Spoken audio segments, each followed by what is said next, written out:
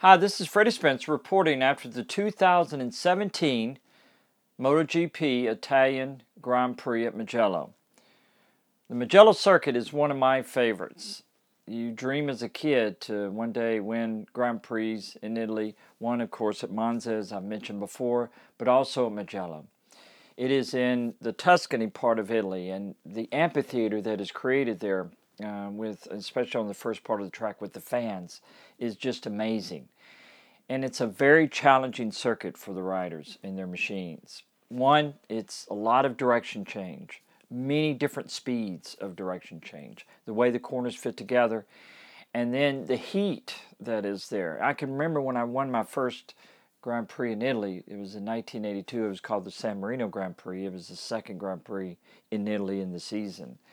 And it was so hot that the defending or the world champion that year was Franco Ancini. He wasn't even able to finish the race. He came into the pits a little past halfway with heat frustration. It was so hot, and many riders had difficulty finishing.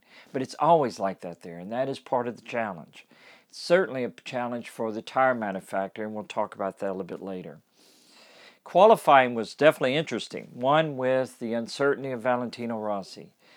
We all know his motocross crash that he had. He was very fortunate and very happy that Valentino wasn't hurt any worse. He spent the night in the hospital and with that crash, and you could tell by the way the uncertainty of the news coming out of there that he was maybe hurt a little more than they anticipated. Luckily, no bones were broke, but he obviously was a tremendous impact on his chest, and it caused some concern.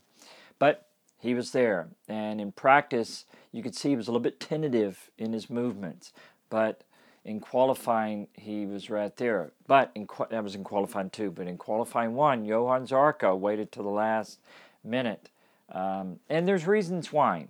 He runs the soft compound front and rear, and you're only allocated a certain amount for the weekend, and he wanted to save it, save his allotment. So he waited till, with only a few minutes to go in the session in Q1, to go out, and he ran quick time to get into qualifying 2, which was, you could see that was his main goal. Because even in qualifying 2, he didn't even run the same speed that he ran in qualifying 1, which was interesting. But I think as much as anything was saving his soft tire allotment. But in that qualifying 2, as I mentioned, Valentino Rossi, what a incredible pace. And there's nothing like the excitement of the Italian fans for their Italian hero. And you could hear it. I was watching on the screen. I was actually in America, and I was watching it. And it was just amazing, the excitement, and it just builds up. But at the very end, Maverick Vinales put in that quick lap, and he's the championship leader, and he's showing why. Is that even under that pressure in that Italian Grand Prix and listening to the crowd, because he was in the pits when Valentino did that, he went out and calmly and put in that lap to get pole position. Now on to the race.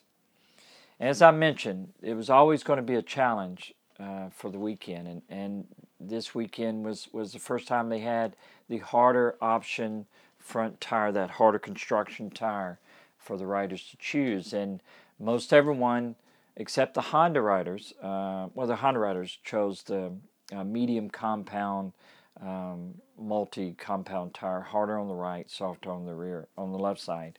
But everyone else chose soft and mediums and the hard. But it seems like the Honda riders are the ones that seem to have the struggle with that. And Cal Crutchlow talked about that afterwards, after what happened in the race on that last lap with him and Danny Petrosa. And Danny crashed, lost the front, crashed, and Cal was very upset, obviously, being the last lap of the race. And Danny didn't do it on purpose, of course, but he was certainly upset about it. And he talked about afterwards that he said, why did Honda, this was the headline, why does Honda riders even show up?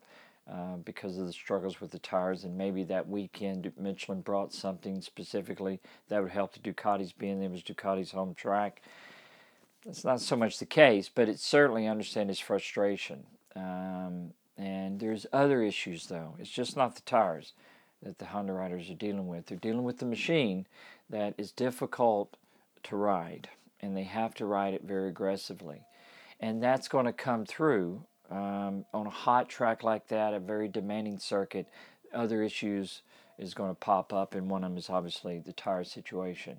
So it'll be interesting to see what happens from now on. Michelin, is bringing different tires, different compound tires, not so much construction, but certainly different compound tires every weekend for different circuits. And some weekends, unfortunately, it's going to benefit one machine maybe better than the other. And that happens. It happened back in my day the same way. Now, on to the race. What an exciting race it was, with Valentino Rossi and Maverick Vinales getting a great start and up front. And it looked like that Valentino was going to be there all the way to the end. But with that injury and injuries from that motocross accident, it's understandable, what happened. And he talked about after he faded late in the race. And he did what he needed to do, which was finish in the top three and move on to the next race. Maverick Vinales was doing what he needed to do. It looked like that he had the race pretty much under control, because we always know the Ducati, as Lorenzo showed, he got a good start and faded as the race went on. But you always suspect that maybe as the tires go away, the characteristics, the weaknesses of the Ducati would show themselves, and they would maybe fade a little bit. But it wasn't the case yesterday. Or Sunday. That was obviously a great race by Dovi in front of the Italian crowd. Ducati's basically home track that they test on all the time. Pirro tests there all the time. You could see that by his great performance over the weekend. And so you can't take anything away from it. And it was certainly a great performance. And I don't know about you, but you see that contrast between Lorenzo's performance and Dovi's. We know that Lorenzo is struggling by getting used to the machine, but you could almost see it as soon as Rossi made that repass on him, aggressive repass, and you could see Lorenzo just kind of started to fade back. Who knows why? But he's certainly going to have to get used to it pretty quickly here if he wants to salvage the season and maybe compete more than for just a podium, but a race win. But Dovi, what a great performance. So I'm very happy for him, and I look forward to the next race. Hope to see you then.